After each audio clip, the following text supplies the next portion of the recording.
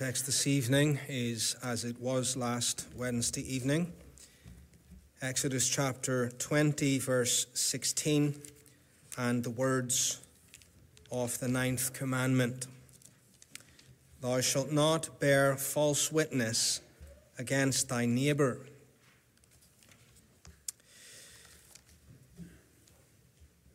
Last time we considered what this commandment requires of us positively. What are the duties that it lays upon us? And we were considering the outline of Shorter Catechism, question and answer 77. And rooting the command, as we've tried to do with all of the commands, in God himself, who is the God of truth, the God that we are to imitate in all aspects of his holiness. We then considered three main things. The first was the promotion of our own good name, then the promotion of our neighbour's good name, and then in general, the promotion of truth, particularly in witness bearing. Tonight we move on to consider what is forbidden in the Ninth Commandment. And we're following again the outline of the Catechism, question and answer 78. What is forbidden in the Ninth Commandment? The Ninth Commandment forbiddeth whatsoever is prejudicial to truth or injurious to our own or our neighbour's good name. And that's a very short answer, but I do commend to you the larger Catechism's answer in 145 of the larger Catechism. And there you will find a list that is way beyond what we could conceivably consider this evening. But you ought to sit down and consider those things carefully and prayerfully before the Lord. To offer another summary, we could say the Ninth Commandment forbids all lying. And Thomas Vincent defines lying as lying to make mischief, lying to make gain, lying to induce wonder, lying to make sport, or to make fun of someone. Truth-telling, as we considered last time, is an imitation of the God of truth. But we also said that lying is an imitation of the devil, who has been a liar from the beginning and is the father of lies. And so when he comes, he finds something in us, because lies, as we sang in Psalm 58, men are born into this world, and from their wicked hearts comes lying. Well, if you're not a Christian here this evening, you are a liar. You are a liar.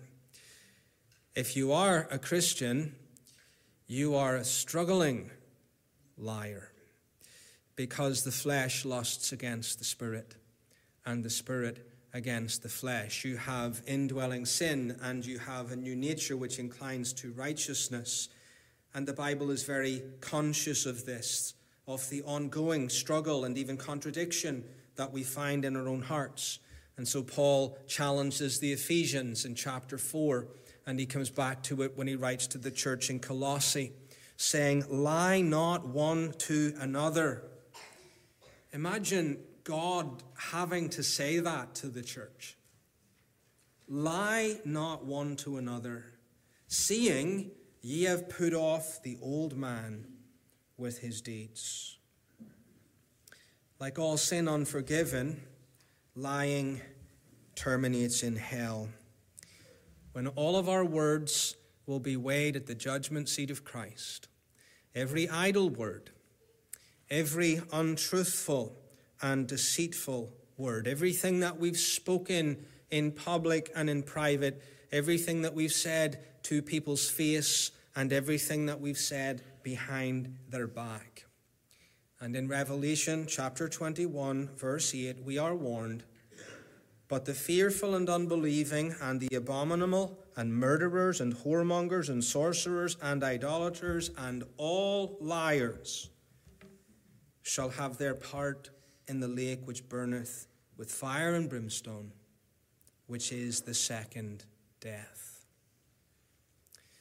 We have two main points this evening to consider. The first is false testimony. False testimony. And we take up here where we left off last week in the courtroom when we were considering that phrase, especially in witness bearing. And of course, that's evident from the way the Lord phrases the command, thou shalt not bear false witness.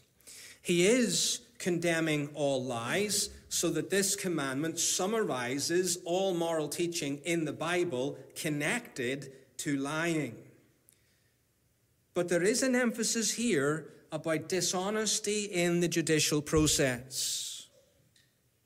Dishonesty which is sin and which is also crime, to bring false testimony in this way. Now, not all sin is crime. Interestingly, not all crime is sin in the crazy culture that we live in. But here's something that is both a sin and a crime. Fisher points out in his exposition of the Shorter Catechism that everyone involved in the judicial process may be guilty of breaching this commandment. The prosecutor may lie and distort the truth in his prosecution. The defendant may do so in his defense. The witnesses may lie in their accusation and evidence, and the judge may also violate this commandment in his judgment. Now, ordinarily, this false witness bearing is done against others. But it can also be done against self, and that is also iniquitous. What do I mean? Well, the defendant, as you might expect, may be tempted to lie to get off with the crime that he's been charged with, so that he's not condemned. But there are other defendants, and due to pressure placed upon them from outside, you have to take the rap for this, even though you didn't do it. Or something will happen to your family, or something will happen to you. Now the man's in a quandary. He's under oath, swearing to tell the whole truth before God. And he can even violate this commandment by falsely condemning himself. The force of all this is still brought out before us, thankfully, in a court of law, where we take an oath to bind ourselves to tell the truth, the whole truth, and nothing but the truth. I'm not sure if they continue to use the words, so help me God. But to lie under oath is to be guilty of the crime of perjury, and to lie when taking the name of God upon our lips in that oath makes the lie even more scandalous and serious. In the Old Testament, God appointed very stringent rules governing the judicial process, in particular, witness testimony. And I want to work through these. The first is there had to be two witnesses. There had to be two witnesses. Turn, please, to Deuteronomy chapter 19. Deuteronomy chapter 19, and look there at verse 15. And you could also consider chapter 17, verse 6. But for now, Deuteronomy chapter 19 and verse 15. One witness shall not rise up against a man for any iniquity, or for any sin, in any sin that he sinneth. At the mouth of two witnesses, or at the mouth of three witnesses, shall the matter be established. Do you see here in the process that God does not leave a man's condemnation to the testimony of one witness, even if that witness were true? Why? Because you have a situation where it is one man's word against another. And so God ordered things because such a judgment is very open to be unsafe. Now, the person may have been guilty of the thing, but in this process we have an imperfection due to our lack of knowledge and our not knowing everything. And we have to reckon with that in the world. We do not always get justice. but we leave it to the Lord, and the judge of all the earth will do right. So there had to be 2 witnesses. The second thing here is they had to be true witnesses. They had to be true witnesses. Because of sin, the judicial process is always open to having people framed, fitting someone up for a crime that they didn't do. Another person or persons bearing false witness against another. In the end, we cannot perfectly defend against this. However, the Lord appointed a number of things in the Old Testament that would decrease the likelihood of false testimony in court. The first is witnesses in a capital case had to cast the first stone. Deuteronomy chapter 17 and verse 6 and 7. Witnesses in a capital case had to cast the first stone. At the mouth of 2 witnesses or 3 witnesses shall he that is worthy of death be put to death, but at the mouth of 1 witness he shall not be put to death. The hands of the witnesses shall be first upon him to put him to death, and afterward the hands of all the people. So thou shalt put the evil away from among you. The second thing in Old Testament law is that false witnesses in a capital case were liable to the same punishment if they were found to be liars. So if you lied against a man in court in a capital case, and if that man was found guilty, he would lose his life. If you were found to lie against him, you would suffer the death penalty. Deuteronomy chapter 19, verse 18 and verse 19. And the judges shall make diligent inquisition, and behold, if the witness be a false witness, and hath testified falsely against his brother, then shall ye do unto him as he had thought to have done unto his brother. So shalt thou put the evil away from among you.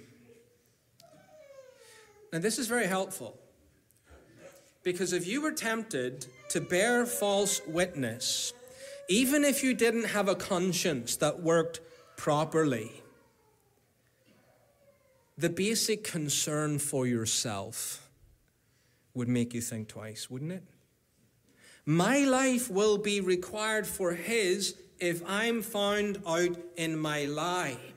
Why? Because I'm employing effectively the judicial system to murder him. Or if you knew that upon your testimony you would be the first person to pick up that stone and throw it in the execution of the person that you knew was innocent. That's a particularly seared conscience that would do that kind of thing. Even if man never discovers the falsehood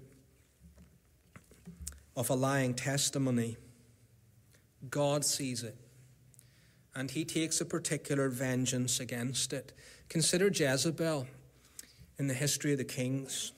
And she bore false witness against Naboth, didn't she? And she was never tried in a court. She didn't have accusers. She didn't have anything to answer. But the Lord executed that woman and destroyed her life violently in time. And suppose she were even to live to the end of her days, she would meet this God who sees and knows all things in eternity. So all of this should make you very careful when you bring an accusation against another. Take a civil case or a criminal case. Before you would bear witness, you should sit down and say, am I sure I saw what I saw? Am I sure I heard the thing that I claim to have heard? Do I know that it's true? You cannot go on a hunch. You have to tell only the truth. And if the truth is, I don't know, even though you think this person is guilty, if you do not know and are not able to witness to the truth of something, you need to be really careful. The same applies in a church court. It's a very serious thing to bring a false accusation against another member of the church. And that escalates in the New Testament in 1 Timothy chapter 5, verse 19, when it comes to those who are in authority in the church. And so 1 Timothy chapter 5, verse 19, Paul warns about the process of bringing any accusation, or indeed refusing any accusation when it comes to an elder. 1 Timothy chapter 5 and verse 19. Against an elder receive not an accusation but before 2 or 3 witnesses. You see, there's a safeguard there so that one individual can't go around and destroy the testimony and the work and the labor of an elder or minister of the gospel. And we would do well to hear that today, because anybody can say anything, and the consequences of it are severe. But the Lord has given us a just order. The sin of bearing false witness we learn very early, don't we, in childhood, even in the discipline of the home. You children can be so quick to accuse your siblings. So you run into your parents and you say, he did this, she did this. And maybe he or she did. But oftentimes it's more, I think he did this. I think she did this. And you run into your parents demanding justice, and yet you've got no evidence for your claim. You've got a hunch. And you actually want your parents to be unjust. We had this in our home all the time, and it used to really frustrate our children. They used to come in and say, he did this. Where's your evidence? Well, I just know. And the child's getting annoyed and say, well, sorry. We just have to cast this onto the Lord, because what you've brought to me, I can't make any judgment on. And you have to learn the principle that we've outlined here. Suppose you actually saw him do it or her do it, and you come to your mom and your dad and you say, he did it, I saw him do it. And then the other sibling denies it. Well, one of you is lying. But there's a danger that you think that your parents are God, and they are able to ascertain perfectly who that person is who's lying. These principles are at work in the home. Sometimes you don't get justice. But the main point is, you ought not to ever bear false witness or demand that something be acted upon without due evidence. So we have false testimony. Secondly, we have false tongues. Because the Ninth Commandment follows us out of the courtroom into the whole of life. And we want to consider 4 main areas that this applies to the use of our tongue. And as I said, Larger Catechism 145 will give you many more than 4. But the first thing, quite simply, is that the Ninth Commandment condemns lying. And we could add to that, it condemns all lying. Because God does not color code lies the way we do. As if there were black lies, which were serious, and then there were little white lies, which were quite acceptable, almost humorous. Now, at the same time, it's not correct to say that God doesn't color code lies altogether, but they're all just various hues of black lie. Various hues of black lies. There are some that are more serious than others, like in the court of law, under oath, more serious than others. But they are all abominable to God. Because the Lord says, no lie is of the truth. 1 John chapter 2, verse 21. A word of caution, a caveat, is that there are some forms of speech that are not strictly true, but they are not lies also. What do I mean? Well, we all have figures of speech, don't we?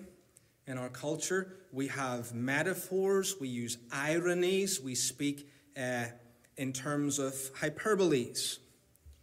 And some people think, well, that's lying, but it's not lying. It's a form of speech used to make a point that is understood. That's the key. It is understood in the context in which we are speaking. And indeed, you find the Bible uses this kind of language in many places. You could go to the book of Joshua and you will read there that the cities of Canaan were walled up to heaven. Were they really? Of course not. So the statement as it stands doesn't appear to be accurate, but everybody understands that it's a phrase to describe how high the walls were that were guarding these cities. So there's language like that's not a violation of the Ninth Commandment. But every time you present something to be true when you know it is not true, every time you twist the truth to deliberately deceive, and here's one that we all need to be very careful with, every time we massage the truth and use it in a manipulative way, we break the Ninth Commandment. All of our malicious lies that we tell, perhaps to harm another person, are sinful. And then all of our polite lies that we tell because we think that's what the person likes to hear. Oh, you're just such a lovely singer. And in the back of your mind, you're thinking that person doesn't have much of a voice at all. That's a lie. It's a lie. We'll say more about that later, particularly in Southern culture. Great danger when it comes to these kind of things. But the question is raised, is it ever right to lie? What about in war? Is it okay to lie in war? And the big one that's brought up every time we address this is, what about hiding the Jews? And you know that there are many people who argue it is right to lie in those situations. And they appeal to the midwives and what they did in Egypt, and they appeared to be somewhat economical with the truth to preserve the children. And again, we have the example of Rahab, who hid the spies in the city of Jericho. This is a big question, and there are different opinions on it, even in the history of Reformed thought. J.I. Packer would be an example on one side, where he says, this is not false witness against our neighbor, but for our neighbor. Well, that's not true, because there's two neighbors involved. There's the one you're bearing false witness to or against, and there's the one that you're bearing false witness for. It is not right, but justified by the greater good. So if it's not right, what is it? It's wrong. Okay, well, is it not sinful? The conscience may be wounded and it needs cleansing. It's not right, but it's the lesser of two evils. That's basically his logic. Now, there are better arguments, I would say. People who go into Scripture and distinguish between false witness and lying and so on and so forth. There are better arguments. The Catholic Church takes it further. They actually teach lying is permitted. They teach that oaths can be dispensed with if it is done to promote the Catholic cause. The end justifies the means. Chief among this, we think of the Jesuit principle. They don't call it lying, they define it as equivocation. But when we go to Scripture, the Bible counts all of this to be lying. And the Bible does not warrant us choosing the path of the lesser evil. In fact, we are warned against that very thing by Paul. He protests against it in Romans chapter 3, verse 8, where he says, where it is slanderously reported that we teach, let us do evil, that good may come. Paul is scandalized by that very thought, that we would teach that it's okay to do evil so that good may come. But let's take this and apply it practically. That it's okay to lie for the greater good because the end justifies the means. Right, well, who decides? Who decides? If a man or a woman is the judge of when they will or will not tell the truth according as they view the best ends, where does that take us? Put that person in the witness box. Bring in the Jesuit for his testimony. How confident are you that you are going to get the truth from that person?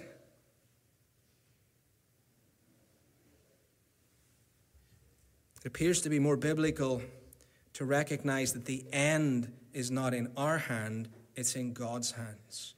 And we do not ultimately know what that end is, nor are we to try to play God in making the end what we want or think it to be. We are to trust God, tell the truth, duty is ours, and consequences are his. But that doesn't mean to say that we just have to tell the truth at all times positively.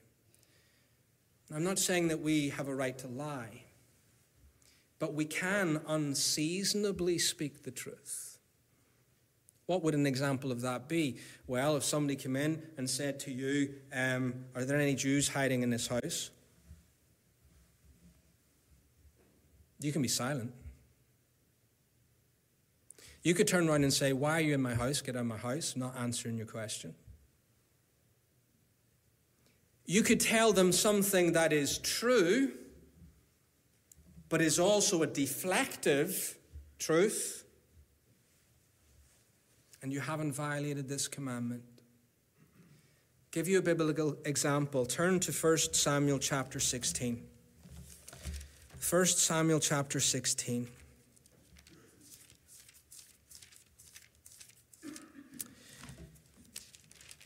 And Samuel has to go up to anoint David, but of course Saul is king, and Samuel anticipates danger. And the Lord said unto Samuel, how long wilt thou mourn for Saul, seeing I have rejected him from reigning over Israel? Fill thine horn with oil, and go. I will send thee to Jesse the Bethlehemite, for I have provided me a king among his sons. So go and anoint David to be king. And Samuel says, how can I go? If Saul hear it, he will kill me. And the Lord said, take a heifer with thee and say, I am come to sacrifice to the Lord.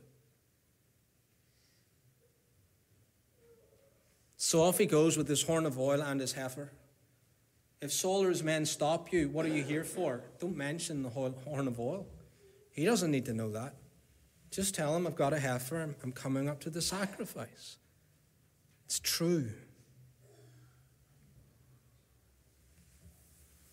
We even find Jesus speaking in ways that reveal and conceal. Now, you don't believe a parable is a lie. You know that a parable is true, but Jesus says a parable can be used in two ways. A parable can be used to reveal, and at the same time it can be used to conceal. An example from church history: Athanasius, famous for defending the Trinity, was being pursued because he was not particularly popular in the empire at that time. And the magistrate sent his men to apprehend Athanasius. And of course, those men did not know what Athanasius looked like, but they lighted upon him. And they came to Athanasius and they said, "Where is Athanasius?" And Athanasius said, "He's not far away from you, and with a little effort, I'm sure you'll find him." He didn't have to say, "Oh, I'm Athanasius, here I am, take me."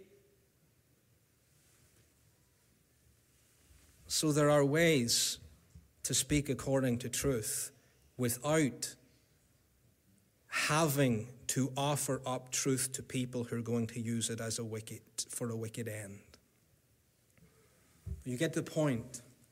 All lying of whatsoever sort, whatever degree, is condemned by the Ninth Commandment. No lying is permitted. Secondly, the Ninth Commandment condemns hypocrisy. Hypocrisy involves pretense. The root of the word in Greek means to act or to play a part of something that we're not. The way a man will go on the stage and pretend to be something for a time, but he's not really that person. And we can do this in various situations. Turn to Romans chapter 2, where Paul really probes this quite powerfully. One way that we can be guilty of hypocrisy is by condemning something that we ourselves are guilty of, engaged in. Romans chapter 2 and verse 21 through 23. Very searching words. "Thou therefore which teachest another, teachest thou not thyself? Thou that preachest a man should not steal, dost thou steal?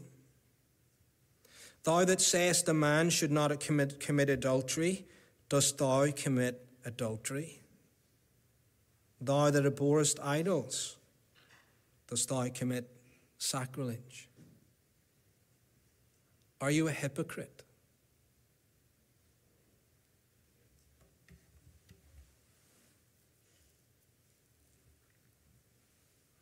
There's a great temptation here concerning our own religious state, even,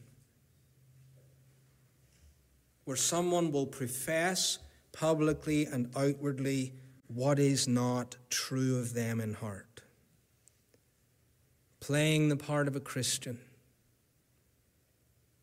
when we're strangers to the grace of God, living a double life, one in public and one in private, and we're all guilty of that to some degree. Or as those who Jesus condemned, who were religious people, who liked to do their public religious duties to be seen of men, but inwardly, what were they? Ravenous wolves, painted sepulchres full of dead men's bones. Woe unto you, scribes and Pharisees, hypocrites! Your whole religious life is a lie. And by it you attempt to deceive others, but the one who is most harmed by your hypocrisy is your own soul.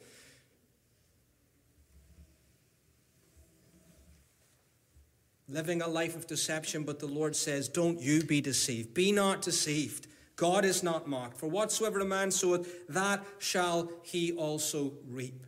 And it's true of all lies, ultimately, that the one you lie to first is yourself.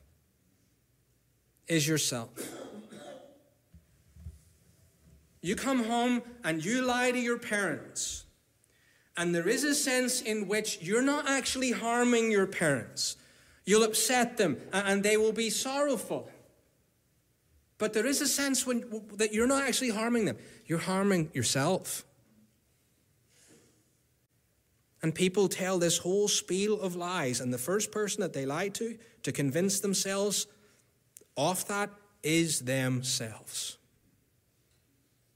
So destructive. And there's Satan, the father of lies, who knows what his end will be in the lake of fire, and he's enticing you to be like him so that you might join him in his own destruction. And you take the bait. You take the bait, waking up.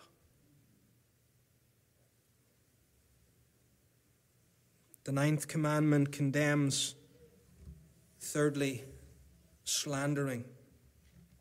We considered this when we looked at the Sixth Commandment.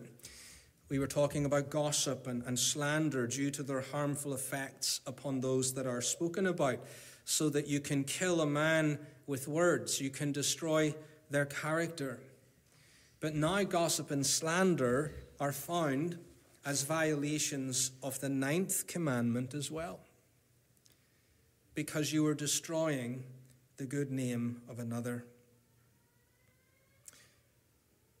It is therefore sinful, and we sin against God and man. But it's also harmful. It's also harmful in a threefold way. It's harmful to the person that you slander. Right? That's the first way. It's harmful to the person you slander another person to. He hears that slander. And it's harmful to ourselves because we're guilty of the slander. Therefore, you are not to raise a slander. You are not to receive a slander. You are not to spread a slander or a false report. You are not even to use the truth when something is true in an unloving or wicked way.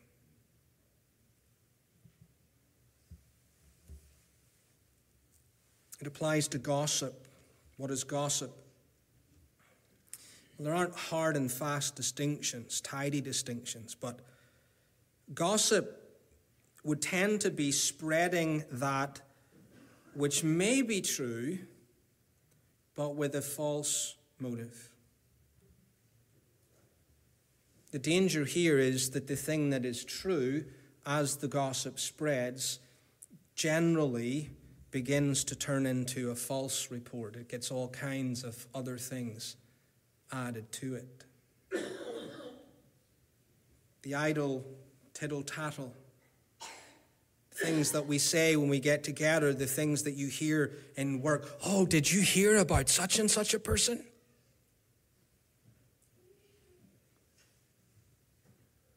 Oh, would you hear what happened? And then we bring it into church, and we've got a very sophisticated way of appeasing our conscience with this one. We say, well, I'm only telling you so that you can pray about it.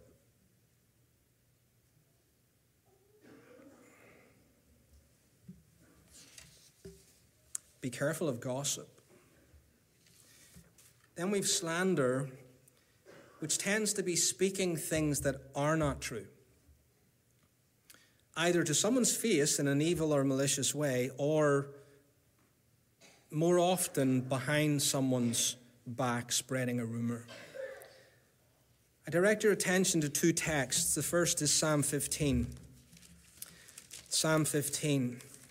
And you'll see a theme in a lot of the verses and Psalms that we've considered tonight, that it takes everything to the issue of who dwells with God. Psalm 15, verse 1 through 3, Lord, who shall abide in thy tabernacle? Who shall dwell in thy holy hill? He that walketh uprightly and worketh righteousness and speaketh the truth in his heart. He that backbiteth not with his tongue, nor doeth evil to his neighbor, nor taketh up a reproach against his neighbor. It's the same principle that you find in Revelation chapter 21. There are those who are in the holy Jerusalem. There are those who are not in. They're not in God's tabernacle. And slander is the mark of one who is cast out. Or turn to the New Testament, Titus chapter 2, verse 3. Titus chapter 2, verse 3. The aged women likewise, that they be in behavior as becometh holiness, not false accusers, not given to much wine, teachers of good things. Do you see the word false accusers there? It's the word for devil. Not diabolos. Not devils. Now why is it translated as false accusers? Because it's carrying that thought. Satan is a liar from the beginning. Satan is the accuser of the brethren. Women, do not use your tongues in a devilish, satanic way to gossip and slander. That's what Paul says here. The aged women are to be like. They are to have learned this lesson. Add to this terms like whisperers, backbiters, revilers, whose trade is scandalizing and destroying the people that they speak of.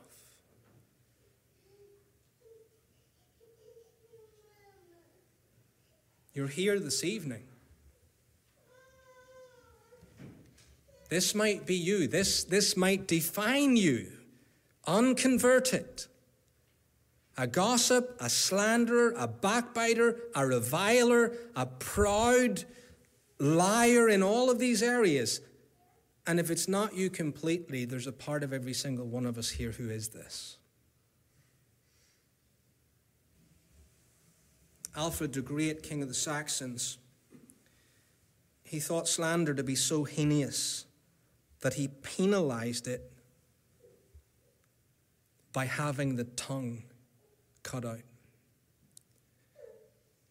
so that the person guilty of slander would not be able to speak again. Do you think that's severe? You think that's barbaric? Oh, we wouldn't do things like that today. Well, can I tell you, this is nothing in comparison to the severity with which God is going to deal with the slanderer. He's going to take soul and body of unrepentant slanderers, and he's going to cast them into hell, where they will wish that they never had a tongue.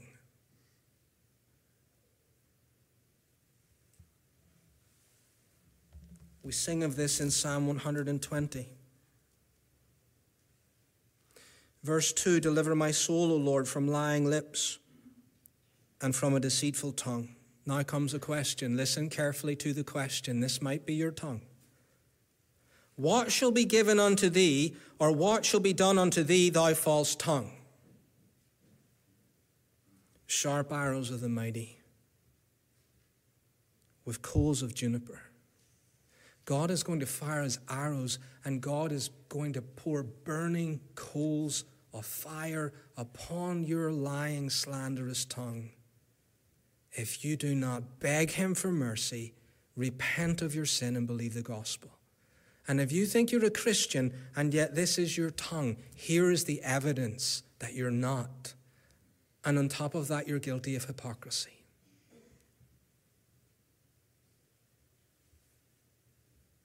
Fourthly, the Ninth Commandment condemns exaggerating. We somewhat jest about this as the particular problem of the fisherman, and he comes home and tells the story of the fish he caught, and the fish gradually gets bigger. But it's far more widespread than that. In fact, it's almost a pandemic at times in our hearts. The false assessment of things, the conscious willingness to be liberal in our presentation of what's true, and our willingness to distort the truth, to elevate the story up or to downplay it in another way. You know, sometimes you listen to people and you're able to discern it. You're able to discern it. Because oftentimes they'll tell the same story again and you'll remember what they said the last time and you think, whoa, that's getting bigger. You'll hear that in your children. You'll hear it in yourself. Exaggeration when you talk about yourselves in this way and you're motivated to embellish the truth because of vainglory. Because the heart is saying, I am wonderful and I want everybody to realize how wonderful that I am. And so I put a gloss on everything, my abilities, my achievements, so that they are better than they are in reality. We talked about this last week. 3 times somebody on average lies in our society within the first 10 minutes of meeting people. How much do you earn? Whoa, it gets up. You get these guys that go to the gym and they're all concerned about how heavy they are. You know, I put on 20 pounds. I'm now 280 pounds. They're maybe only 260 pounds. What motivates them to say 280? This willingness to exaggerate and lie because they're not content with the truth. And brethren, you might think, well, these things are trivial. They're not. There's a spiritual cancer behind what motivates us to do that kind of thing. When we talk to others, we can be guilty of exaggeration by way of flattery and, again, often to deceive. Oh, you're so wonderful. Oh, you're really beautiful. Oh, that's the best meal ever. Now, I said we would get to Southern culture. Here's a problem. Very quickly, the superlative can become meaningless. You're just the best. Okay, we have figures of speech. But how many bests can there be? Do you see how this kind of thing creeps in and there's motivations behind it? It can be shallow at best. Often it is deceitful because we're wanting to flatter someone or we're wanting to flatter ourselves in front of someone. And we're motivated by pride, or there's the danger that we're tempting the other person to pride. But that's one direction. We can do it in another. By consciously understating and misrepresenting the truth in the opposite direction. So now, instead of exaggerating our gifts and abilities, we speak too disparagingly of them, particularly to other people. But be careful what the motive behind that is. It's twofold. The first is, it's actually a deceitful attempt to gain praise. You'll find this in your heart.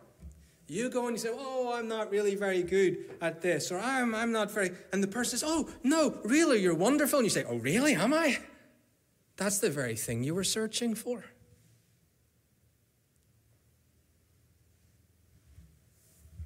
Or on the other hand, you can genuinely have a false appraisal of yourself and are so negative in your focus, and you see some defects and you say there can't be anything good. You start to despise even the gifts and graces that the Lord has given you. We spoke about this last time.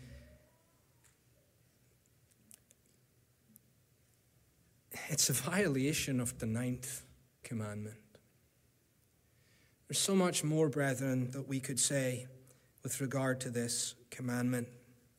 But it deals with all lying. It's far broader than we think. We've considered false testimony and a false tongue. But I cannot leave this evening without pressing the implications of this upon your life, because every single one of us here tonight is condemned by this law. If you say I'm not, you're actually in the act of lying. So we tell the truth. Every single one of us is condemned by this law to a greater or lesser degree, and it is possible that some of you are liars who are going to the lake of fire. The call, therefore, is repent. The stakes are high. Get the world's attitude of lying out of your mind and heart and see this sin for the iniquitous and abominable thing that God sees it for. And teach your children this. Or you will discipline your children for doing something wrong. Make them understand that to compound it with a lie is even worse. Dissuade them. Dissuade them in your instruction and discipline from lying.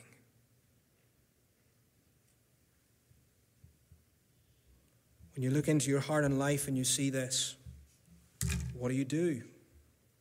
Well, you come to Christ. We said last week, he is the way, the truth, and the life. He is the one who has fulfilled this commandment perfectly. And so we bring all of our lying hearts to him, believing that he is willing to freely pardon all of our iniquities. Every single lie that we've told, all of our exaggerations, all of our underestimating of things, all of our hypocrisies, all of our gossips, all of our slanders. He is willing to freely pardon them all. And he is held out to us as a Savior who was the brunt of all of these things, the victim of all of these things. He was opposed continually with lies and slanders. He was condemned by false accusers so that they sent men round the city. Anybody want to lie about Jesus in court?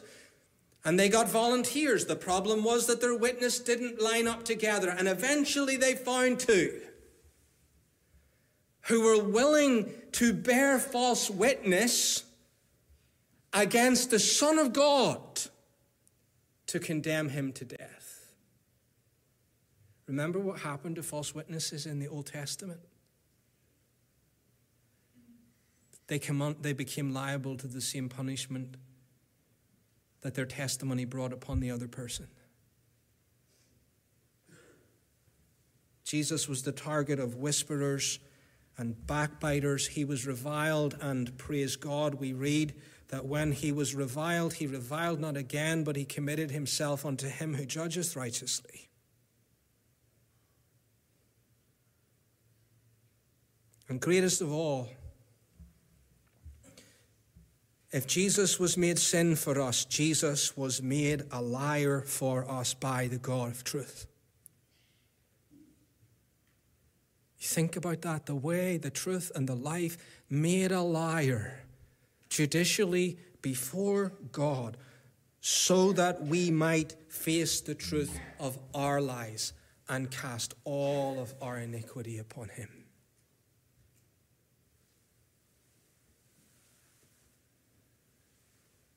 By the blessing of God, may our sin of lying destroy our hearts with conviction tonight.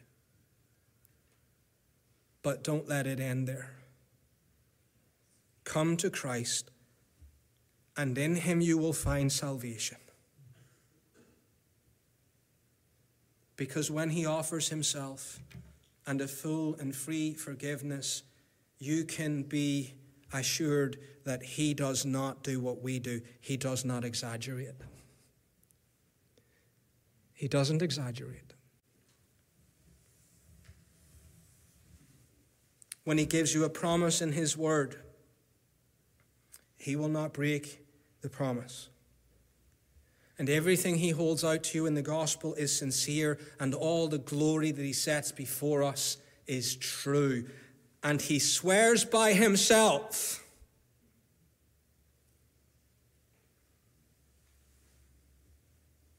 Turn to Hebrews chapter 6 for your encouragement as a repentant liar. Hebrews chapter 6. Oh, you rob yourself if you will not come to Christ. Look at how the God of truth speaks to us. Hebrews chapter 6 verse 17, wherein God, willing more abundantly to show unto the heirs of promise the immutability of his counsel, confirmed it by an oath, that by two immutable things, in which it was impossible for God to lie, we might have hope, who have fled for refuge, to lay hold upon the hope that is set before us. That's what you need to do with all of your lies, you see. You need to go to the God who cannot lie, and you need to flee to him as a refuge from all of your lies, and take the salvation that he offers to us. The faithful saying, worthy of all of your acceptation, that Christ Jesus came into the world to save sinners, of whom I am chief. Flee to that refuge. But then I have to leave you with a warning. And for that I ask you to turn to Isaiah chapter 28. What an encouragement God gives you this evening in mercy to believe. And if you don't, you will answer for all of your lies. Isaiah 28 verse 15 through 17, because ye have said, we have made a covenant with death, and with hell are we in agreement. When the overflowing scourge shall pass through, it shall not come unto us. What stupidity is this? Who do you think you are? And under falsehood have we hid ourselves. Therefore thus saith the Lord God, behold, I lay in Zion for a foundation stone, a tried stone, a precious cornerstone, a sure foundation. He that believeth shall not make haste. Do you see, even to these people who are hiding under a refuge of lies, who are telling themselves insane things, imagining that they're safe, God is saying, no, I've laid a stone. He will be a savior to you. But verse 17, judgment also will I lay to the line, and righteousness to the plummet. And the heel, listen, shall sweep away the refuge of lies.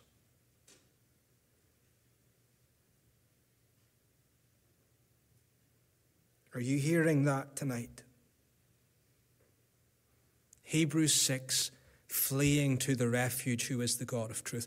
What's happening here? They haven't done that. And liars are hiding out under a refuge of lies, and the storm of God's wrath comes through, and it just blows the whole thing apart. And you're carried off into perdition with the whoremongers and the abominable and the fearful and unbelieving.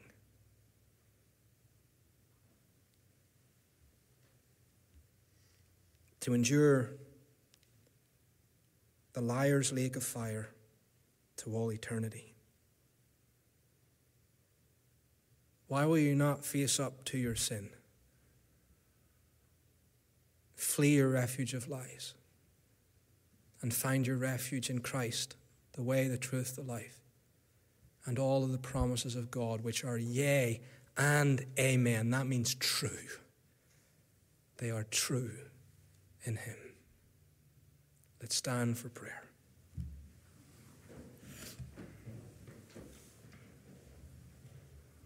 Our Father in heaven, we sang of liars earlier today, and their death like the adder that no man can charm. And we prayed that you would charm the deaf adder this evening by the power of the truth. We return with that prayer, and we add our amens to it again and again. Let it be so, O God, that you would use this sermon to the conversion of sinners, that you would use it to the sanctification of saints as we see all of our lies and deceitfulness and hypocrisy and exaggerations. Lord, we are a spiritual mess and a mass of iniquity, but we thank you that through Jesus Christ, our Lord, we can be delivered, and indeed are being delivered from the body of this death. Having heard your word, your people by faith, they run for that refuge, and they lay hold of the hope that is set before us, and their anchor is cast within the veil to a rock which cannot move. Lord, comfort our hearts that we might even confidently bring our lives to the throne of grace to obtain mercy. We pray, O Lord, that you would sanctify us through your truth. For Christ's sake, amen.